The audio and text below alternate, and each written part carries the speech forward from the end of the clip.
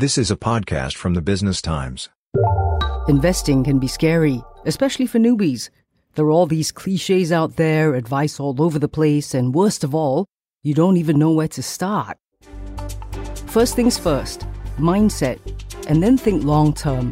Without those, you'll be jumping on bandwagons, following like a lemming, and losing the shirt off your back.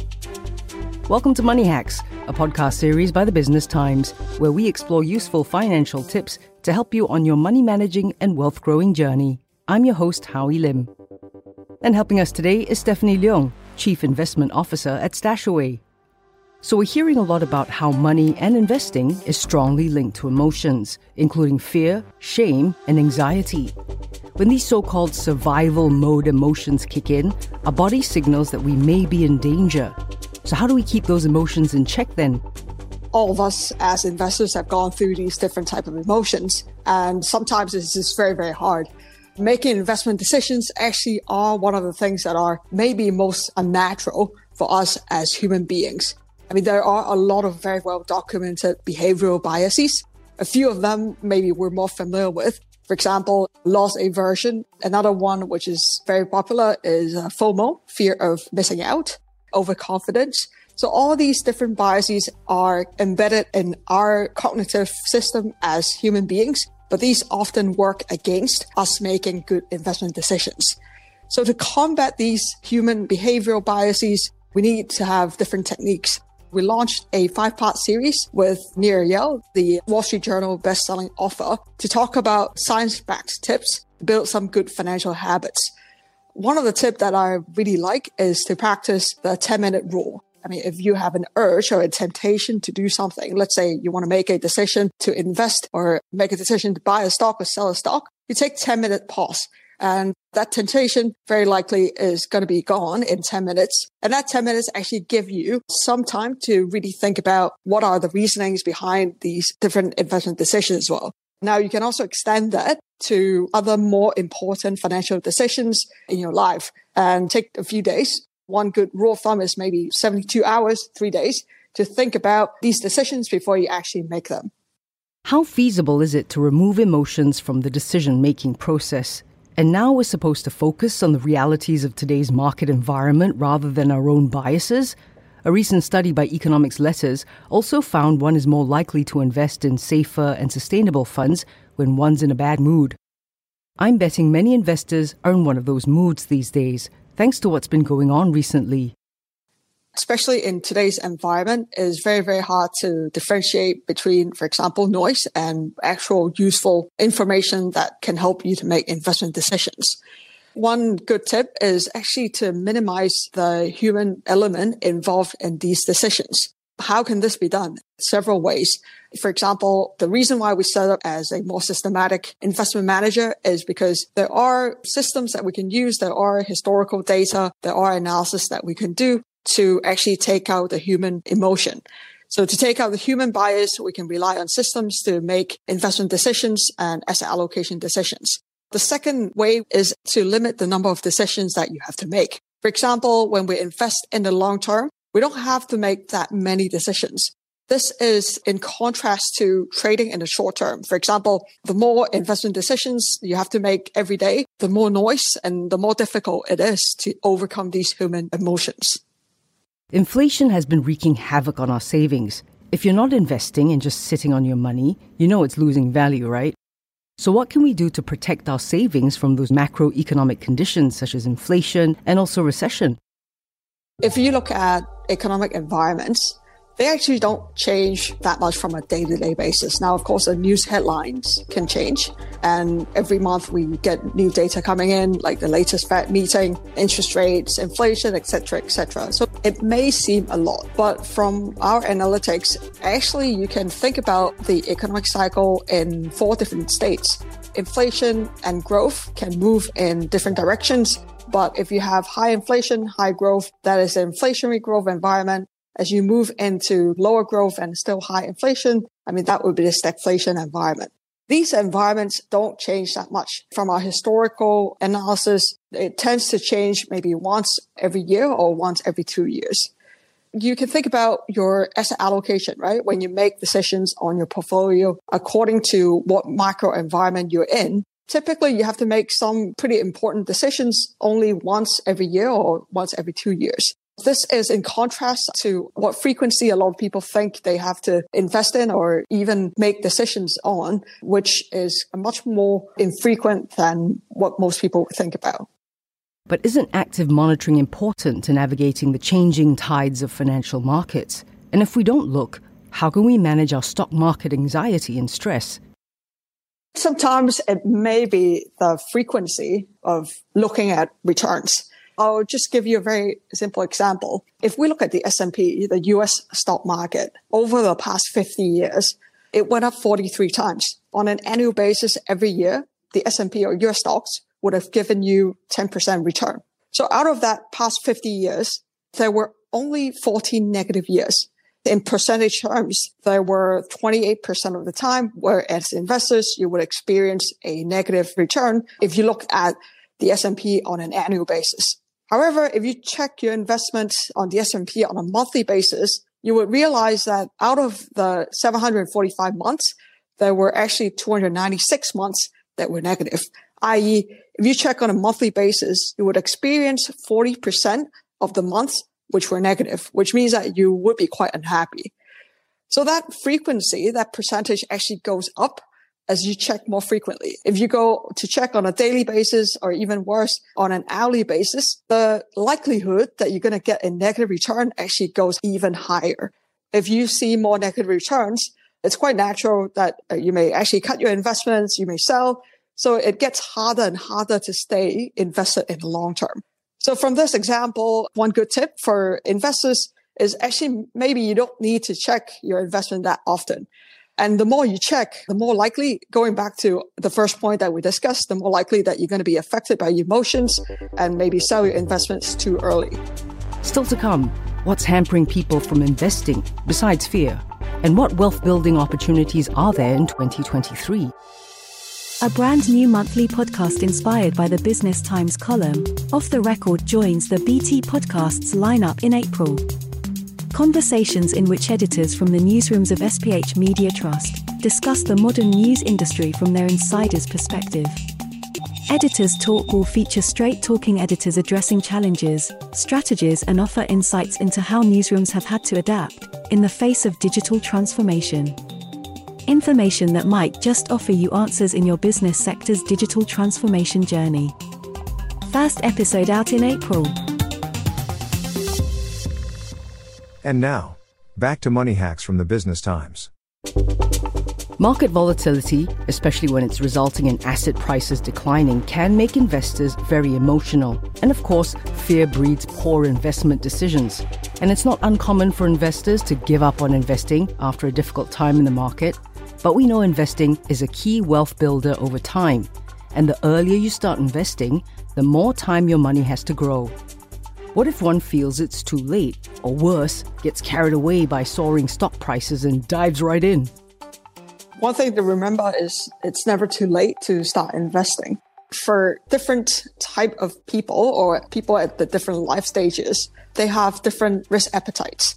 Investing is not all about just putting all your money in stocks, right? Because stocks can be inherently quite high risk.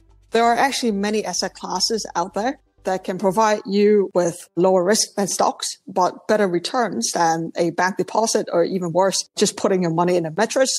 If you think about the current environment, especially, inflation is rising. So putting your money under the mattress or not earning returns is basically eroding your purchasing power in the future.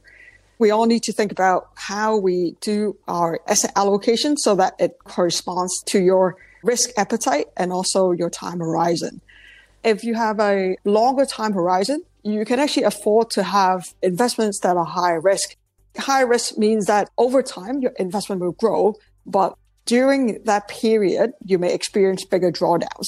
For people who have shorter time horizons or low risk appetites, you can invest in lower risk asset classes, for example, bonds, because these would actually give you more stable returns, meaning that the drawdowns you experience during the investment period would actually be lower. There are many different types of investments that are suitable for people with different risk appetite. The important thing is to look at what your risk appetite is and invest in the right asset classes.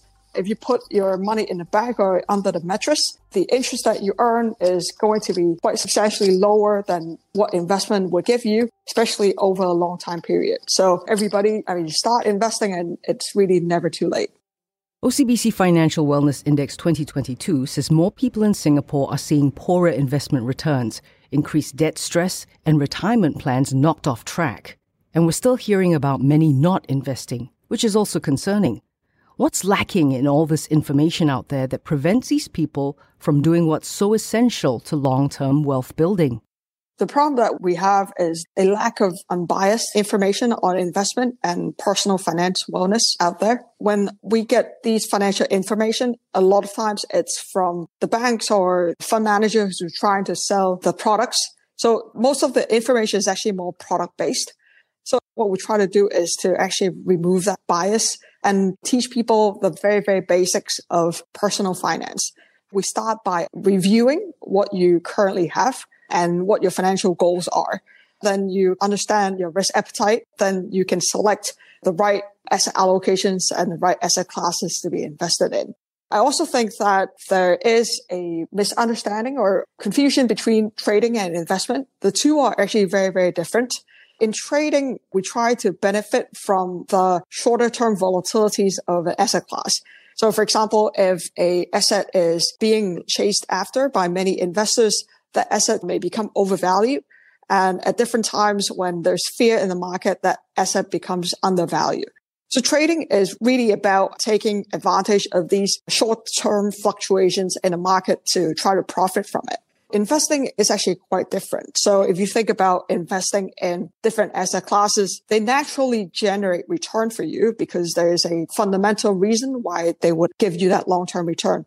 I'll give you an example. Let's say when we invest in stocks, we're trying to benefit from the earnings growth that the company or an economy provides. And when we invest in bonds, we're trying to benefit from the income that the bond issuer would also provide. So these are fundamentally true. These things actually make fundamental sense versus trading where you're trying to benefit from some more random movement in the market. Investing is actually a lot more simpler than trading. And that's why when we think about trading, it's very, very hard, but not enough people actually pay attention to the investing part of it and also why returns are generated.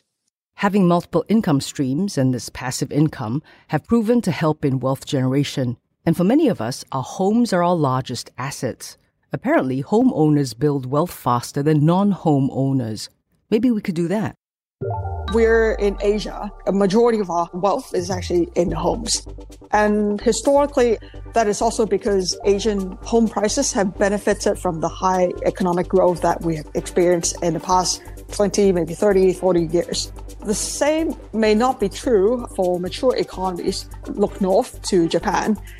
The lesson here is that as the economies mature, we have to think about how we actually diversify our wealth outside of the home that we own as well. Because there are higher growth areas that we can think about. One, for example, the technology companies have grown a lot in the past 20 years and they will continue to grow. That's a bit polarizing though. The tech companies are also kind of going through a thing right now with the cutting of staff and all that. Not very encouraging, the signs look. Also, if you look at tech companies today versus 12 months ago, valuations have come down a lot, right? So they are a lot cheaper. If you look at downsizing of the tech companies, you can think about it from the glass half full side as well, right? As they cut staff, they would save on cost. And as shareholders of these companies, you can benefit from lower cost and higher margin. The whole tech sector is going through a difficult patch right now. But if you look into the long term as longer term investors, now may not be a bad time to start thinking about having some exposure if you don't already. Because as we go through these tough patches, we've gone through them before, as I mentioned, history repeats itself. Think about year 2000, right? When we had the tech bubble, things were very, very frothy at the top of the bubble. It bursted. And for a few years, tech companies were having a difficult time. But out from the dot-com bubble, we have very big companies coming out like Google, Amazon, etc. All these companies actually grew out from the bubble. If we think about ourselves, where growth is going to be in the next few years or even 10, 20 years, still, technology are a very, very exciting area. We've all heard about artificial intelligence, ChatGPT, etc. These are technologies that can help us to increase productivity very significantly over the next few years. So maybe think about where you as an investor can also benefit from that. Hopefully it's not all depressing news, and there are investment opportunities for us to grow our wealth in 2023.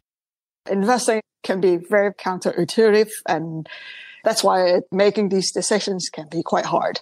I talked about technology as a long-term return and growth driver. In 2023, of course, we have a very tough macro environment, especially when we track where we are in the macro cycle. In many developed economies, we're going into a stagflation regime. This year, growth is going to be challenged. The fight versus inflation is still on.